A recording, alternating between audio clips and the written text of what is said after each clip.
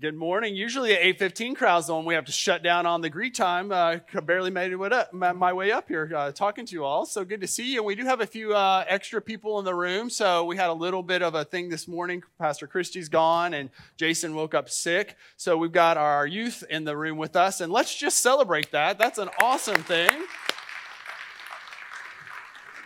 We love you guys all the time, but we get to express it today, and so glad that you're here. And it actually kind of works out because in a little bit I'm going to invite some feedback, and we're going to use technology to do that. So for two reasons. One, when we use technology, you guys might need to help somebody, kind of like turn to your neighbor and be community together.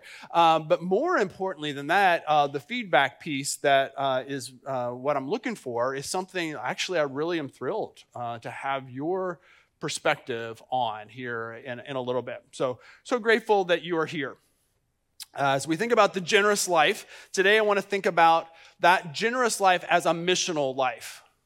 A life of us following Jesus wherever he leads us and getting us into places we never would have expected, ultimately to be able to give our lives away and find that in that journey is the joy that we were looking for anyway.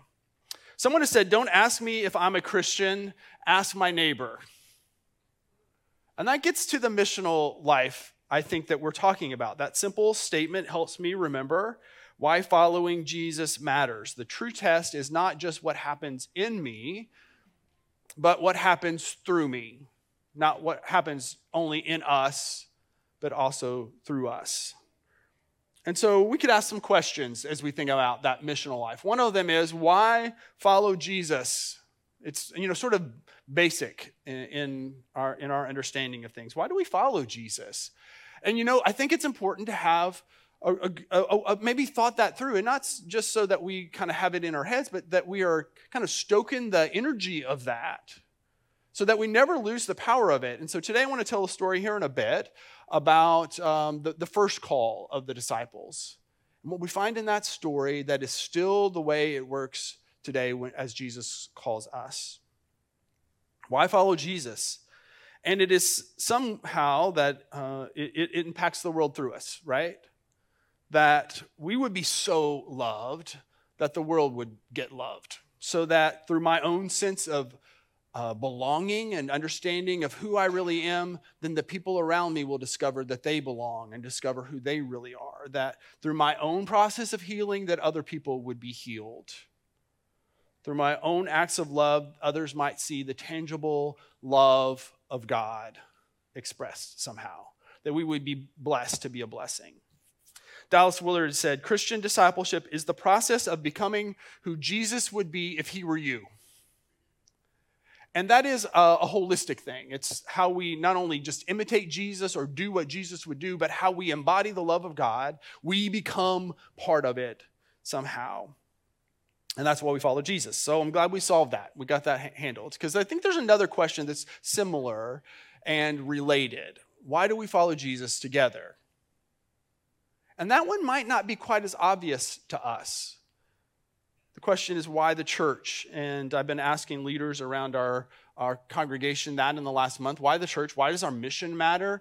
And I'm asking that, and I want to ask it today, not because we want to pat ourselves on the back and walk out of here thinking, gosh, we're awesome. I'm so glad I reminded myself of how awesome I am and how awesome we are. I think it's more so that we can stoke the fire of mission. That the greatest threat to our life together is mediocrity or sort of becoming complacent or just familiar with this radical thing that has happened and is happening in us, that will go through life with a sense of scarcity rather than acting out of God's abundance, that our discipleship and then our community would be a response to amazing, abundant grace. So I was at the dentist this week. I haven't been for a little bit. I kind of missed an appointment, and then, one thing leads to another. So it'd been about a year and a half, and I'm confessing that in front of you. Go make your dentist. Somebody's like, okay, come on, make my dentist appointment. And there was a new dental hygienist. Somebody had not met before. And so, sort of getting to know each other and, asking the questions. So eventually she says, "What do you do?" And I said, "I'm a pastor." And then she wanted to ask some church questions and how different denominations are different from each other. And then she said, "So tell me about your church." And she paused. And so I answered, and it was this. Why did they do that? Like, your hand is in my mouth. Ask me this like existential, important question. What do I say? That's literally how it went too. I'm not exaggerating. And finally, she's sort of like, "Oh yeah, I got to give you a chance to respond." And we talked about it. So I think the conversation is important, not just for the people who are hearing, but also for us who are answering the question, why church? So in a minute, I'm going to give you the chance to answer that question, and the challenge is going to be to do it in one word. Actually, we're going to give you the chance to do it with one word 3 times.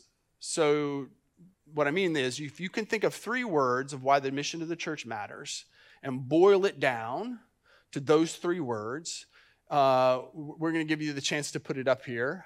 So this is on the top of your screen, on the screen, and it's at the top of this. If it helps you, if that's not working, there are some QR codes. But on the one that says "Scan to participate in the poll during worship," on your order of worship or here, we're going to give you the chance to respond to the question, why church? What is your why? But as you're having, kind of working out the technology of that and kind of figuring out your answer, I'm going to invite some of our lay leaders forward because I feel like it's important for us all to be part of the conversation. And I want to sort of remind us all that we have people who give themselves to our church in lots of different ways, and some of whom do so in positions of leadership, and some that maybe they're not positional leaders, but that our life together isn't just the staff or the pastor answering this. Is really mostly about us answering that together. The synergy of spurring one another on to love and good deeds, so that we keep our missional fire. So I'm going to invite 2 of our leaders, John Minton and Andy Crutcher, forward, who kind of said that they would be willing to share from their perspective about the why that drives them. So would you welcome John and Andy forward? Who absolutely love public speaking. It's why they get up in the mornings. So appreciate you being willing to kind of put yourself out here, and to use a microphone to do that. Yeah. And to kind of just tell us a little bit about your connection to the church first. And it should be on. You want to test that? Test. Yeah, it's on. So, John, thank you. You've been here a little bit longer than maybe some folks. Just about anybody in the room, I think, probably, as I look across the room. Somebody said, Jim Robinson said, "Wait a minute, you're an 11 o'clock person, aren't you?" And I said, "Yeah, I'm part of the tie-wearing faction of this church." There are a few of us relics left, maybe. I have been associated. Why church? I read years ago, Bishop Willimon wrote a book called "Why Am I United Methodist?" And it was his simple answer on page 1 was, "Because I was born that way." And so that's my story. Why am I here? LaDonna, I was born this way. I can't do anything about it. But I have been a part of Broadway since literally it was on Broadway. It used to be, you all know where Scooter's Coffee Place is, over there on the corner of Broadway and the Bypass. We used to call it Broadway and Laurel. That's where we started. My parents brought me here in 1958. And I haven't been here completely ever since, but I've been here most ever since. I was baptized in the sanctuary here. I was married here in the sanctuary. My 2 children were baptized in the sanctuary here. My parents' funeral was in the sanctuary. So this is holy ground for me in my life. And, why church? It has been my community. John Wesley teaches us of the means of grace, and the means of grace, of course, are participation in corporate worship on a regular basis, participation in the sacraments of the church on a regular basis, and participation in a Christian community. And for me, in my life, in the life of my family, this has just been part of our fabric. And so we're grateful for the many ways that God has blessed us as a part of this community. And this is where I learn. And I figure that, one of these days, if I just keep coming back, maybe I'll get it. Maybe it'll take. We're supposed to be moving on right to perfection. Well, I don't know exactly what that means, but I know I've got to be working on it. And the way I work on it is coming here and being a part of this Keep community. showing up. Yeah. Just keep showing up. Yeah. So Andy, I appreciate you answering the question, and you kind of going to take us in a little bit in terms of our mission, like what we do together. And you had a story that kind of helped me understand that. So you're going to share from that place. Yes. So many, many years ago, I grew up in Lexington and attended a really large church there. And one of my core memories of growing up there was we were at what we called Big Church, right? The adult church, which is kind of funny that the youth are in here today, but I was much younger. And can just remember really misbehaving and not paying attention to church. I didn't really understand what was going on. I was probably 8, 9 years old. And on this one given Sunday, our pastor said, I would like to invite Miss Kentucky up to the stage. And in 1980, Miss Kentucky was a big deal, right? I mean, it was like, wow, we've got a movie star, a celebrity, like a big deal at church. So I was ready to pay attention. And she went up to the stage and she said, I'm going to ask you all to participate. And so today, 40 years later, you guys get to participate. Adam said you would. So what I'd like, is going to sound kind of strange, is I'd like you to scoot as far as you can over to the right side of your chair.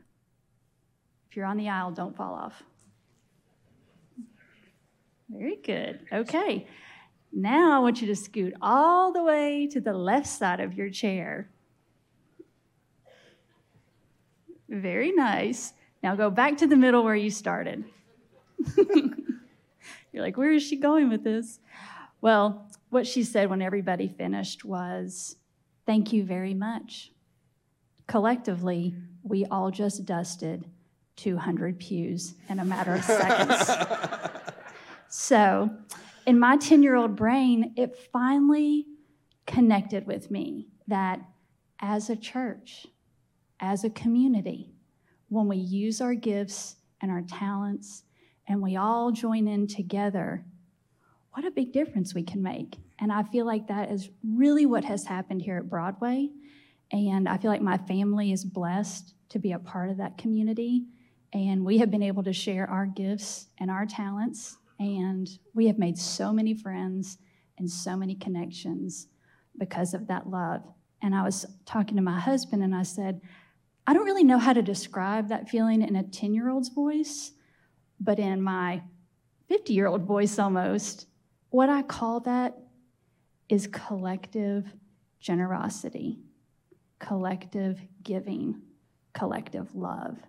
And that's what we're supposed to do, I feel like. We're really supposed to come together and use what God has given us to serve Him and serve everyone outside of our walls. Thanks. Thanks, Andy. Judge, you want to kind of wrap us up here as we think about the missional part of, you sort of said, this is the holy ground for us. And so we could think of that as sort of just inward focus, but it's not. So that's what, over the years, of course, I was watching Andy. She got you all participating. When you make people move in church, that's kind of makes them nervous. Yeah. I got my spot, and that's where I've been sitting for years. And I don't want to move right or left. But what has been so exciting for me is I look back over the life of the church that I've been able to be a part of for many, many years. It is the life of the church outside the walls. I'm looking at the handwriting on the wall, literally, where it says, you can't see it, behind you it says, invite, grow, and serve. And that's written in Rick Bard's hand. Actually, we took a picture of it and put it up there.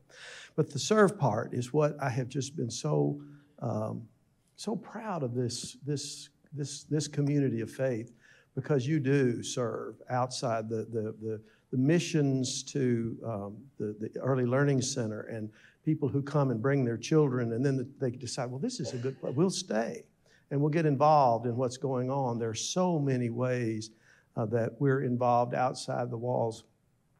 A few weeks back, we were in our council meeting out at Greenwood, and Adam was reporting that he'd been meeting with the Chamber of Commerce, and the Chamber is calling on us to address this child care need. There's a great need for early learning and child care.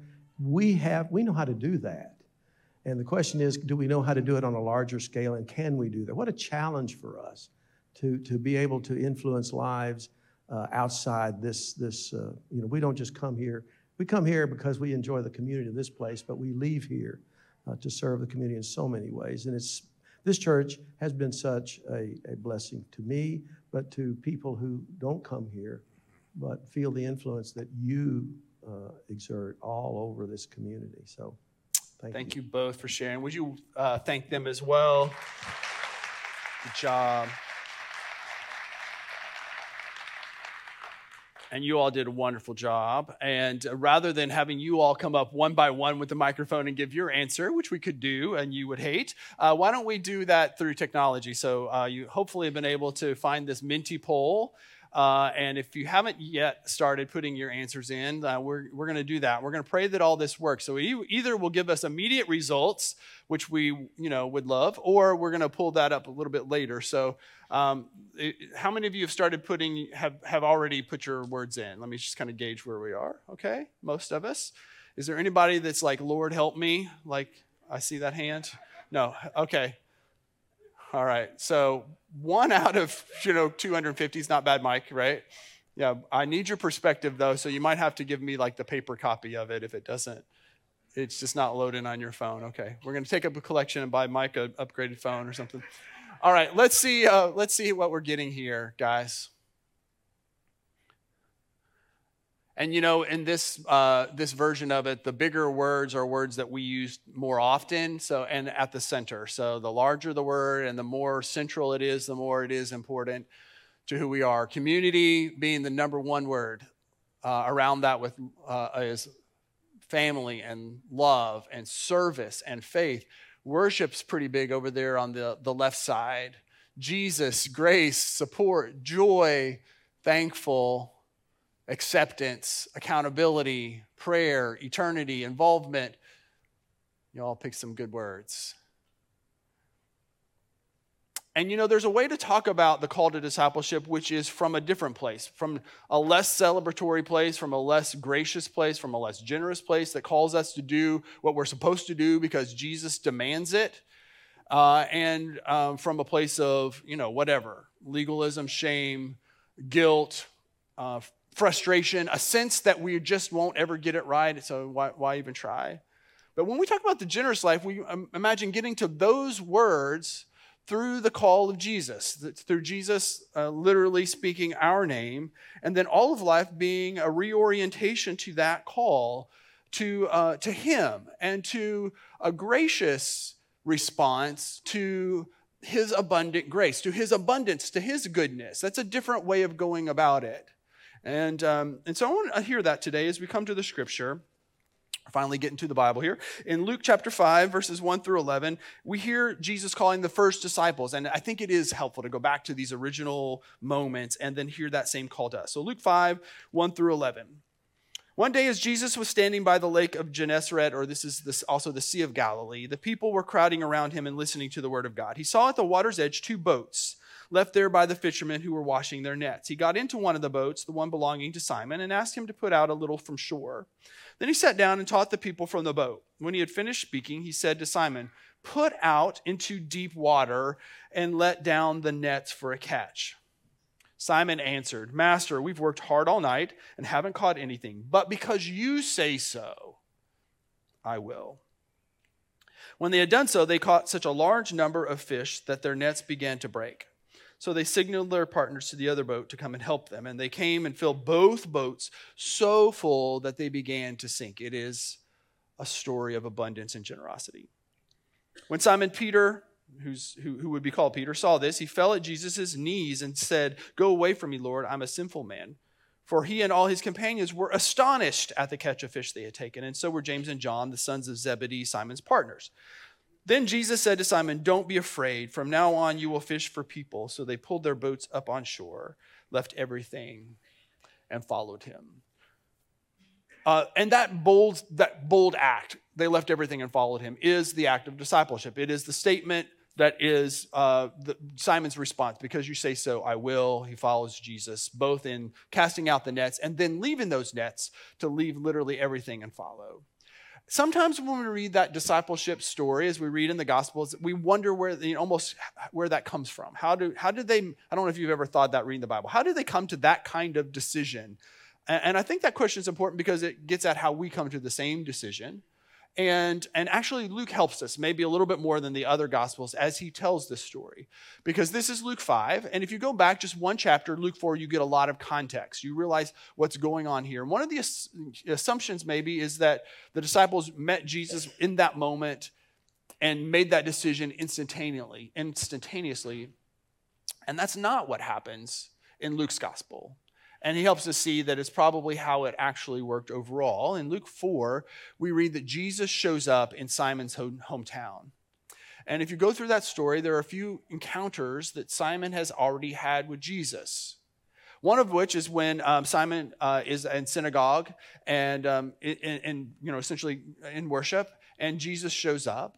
And what we hear in Luke 4 is that he taught with authority, but then he healed someone with an unclean spirit. So essentially they showed up for church, and someone was healed right in the middle of church, and that was church. That was worship that day.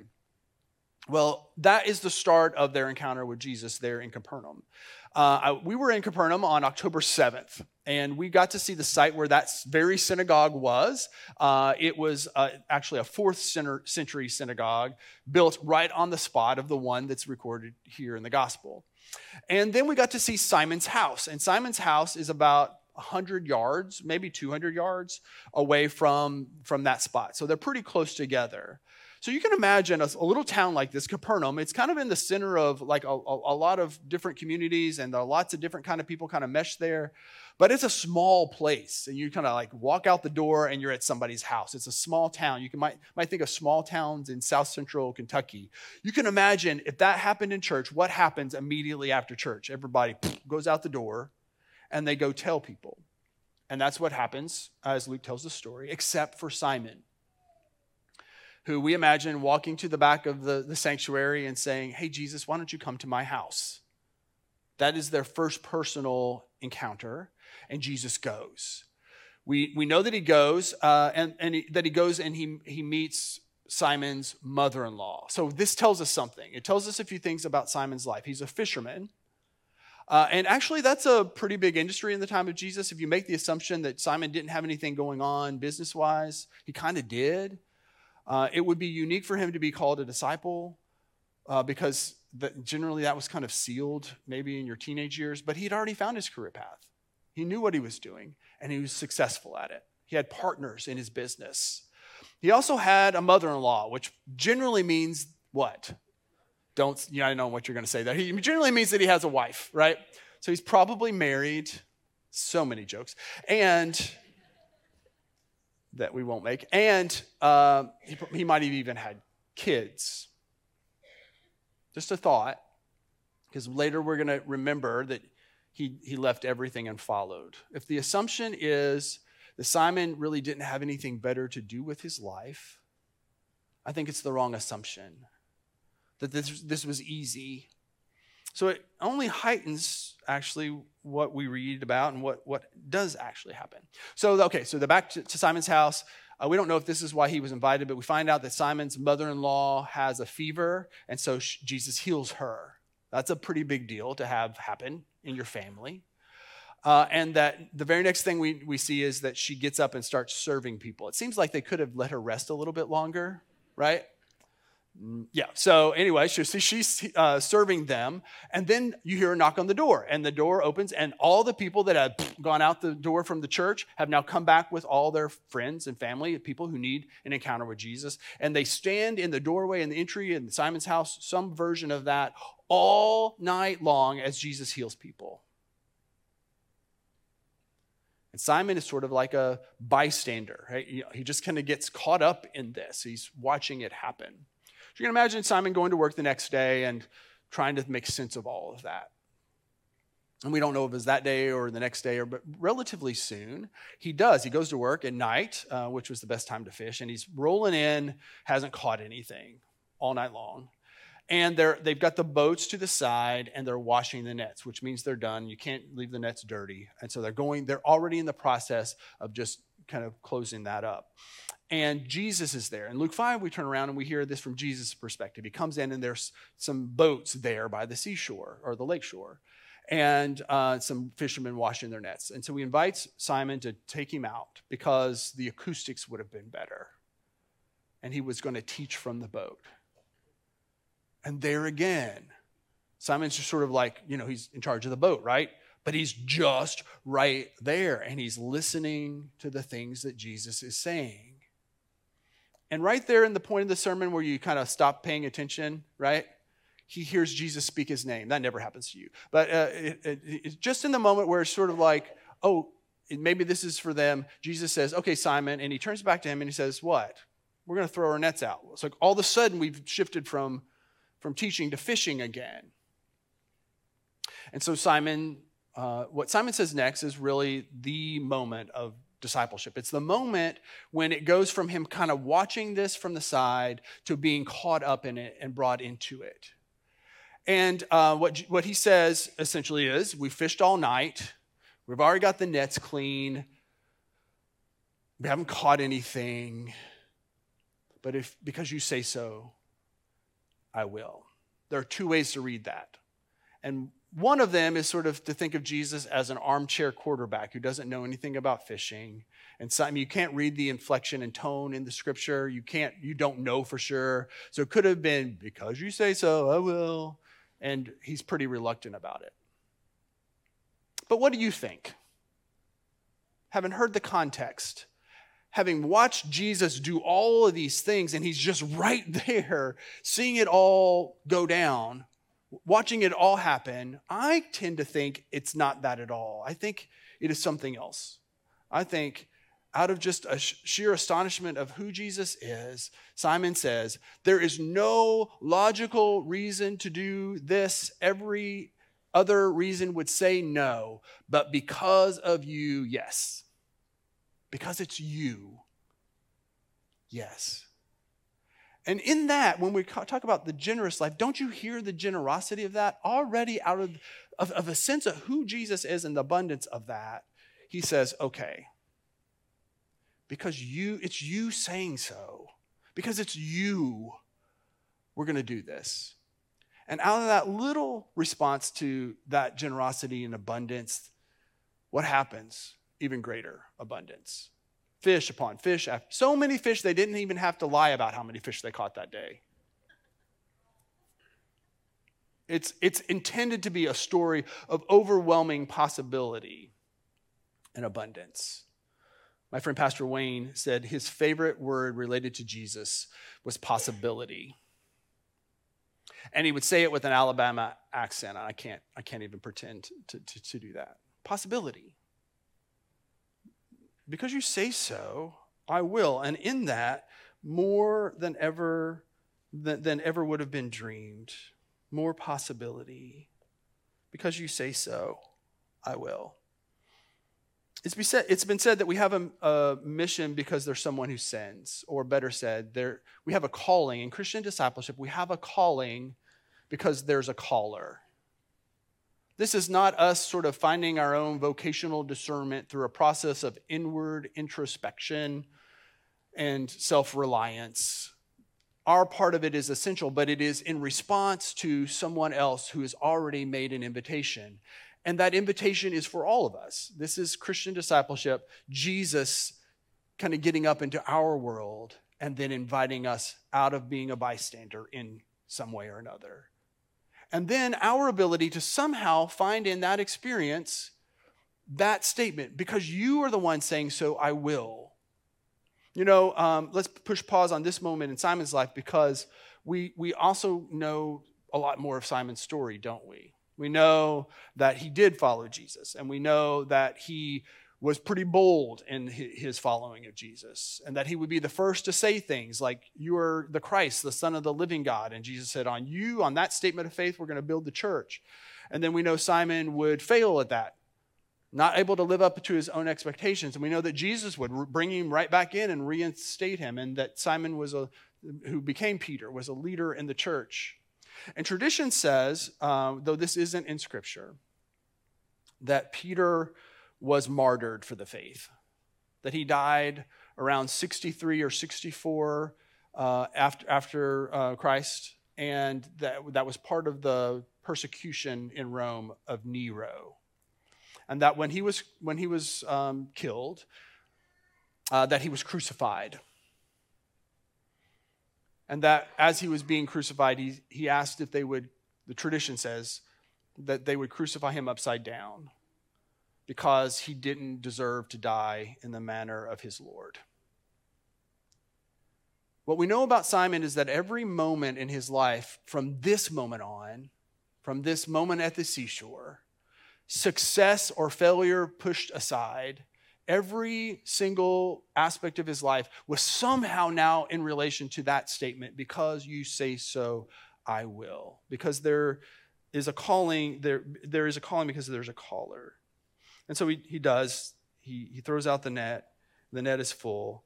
And then Jesus says, "Okay, now that you've caught fish, we're going to make you fish for people." It is just a succinct way of saying we're going to reorient every aspect of your life, your relationship to God, your relationship to each other, to other people, your relationship to physical things. And we imagine all of that physical world as in the rearview mirror as they leave everything and follow.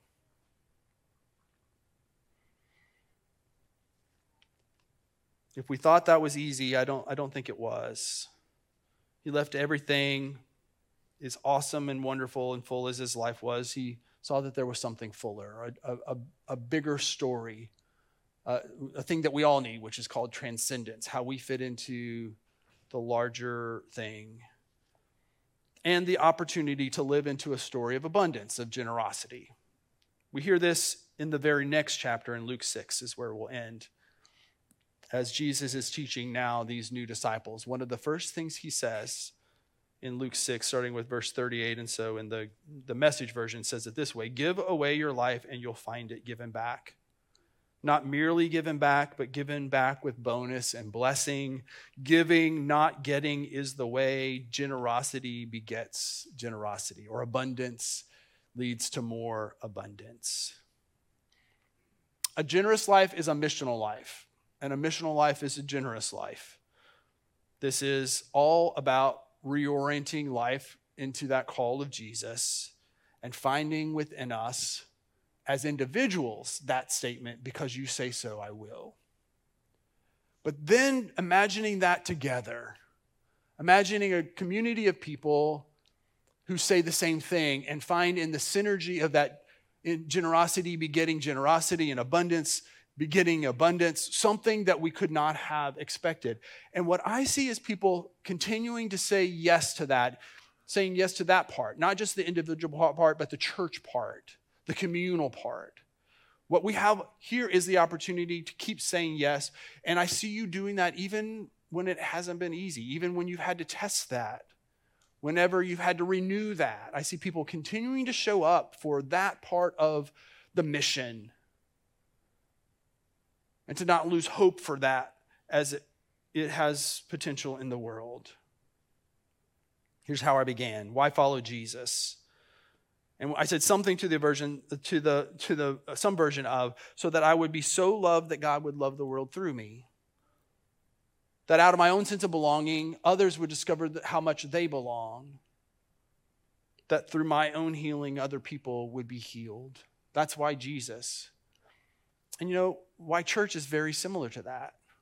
It's a related thing.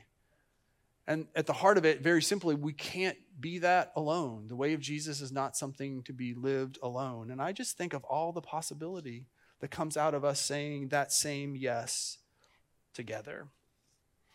So as the ushers come forward and as we prepare to give, let's pray together.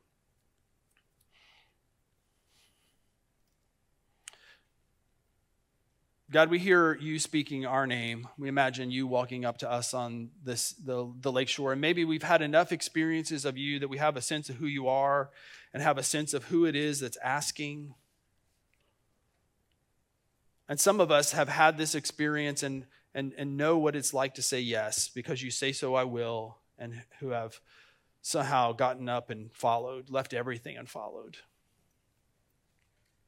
Some of us did that and maybe have lived for different reasons and have come up with different answers. Some of us maybe have never heard it that exact way. But for all of us today, that's where we are. Recognizing how much it matters for us to recognize who it is that's asking. To realize the possibility and the abundance and the potential of that generous invitation, that amazing grace. Some of us maybe are like Peter, we have followed, but we've struggled or fallen, and we hear you calling us just the same. Maybe some of us have been following, but maybe not with the passion and intensity that we would want. We hear you calling us to throw out into the deeper water. God, my prayer today is for the mission of Broadway United Methodist Church, and that it might be grounded in a group of people who find their yes to your call,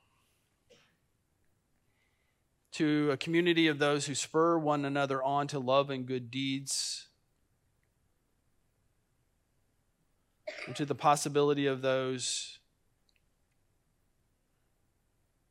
who hear that call even now.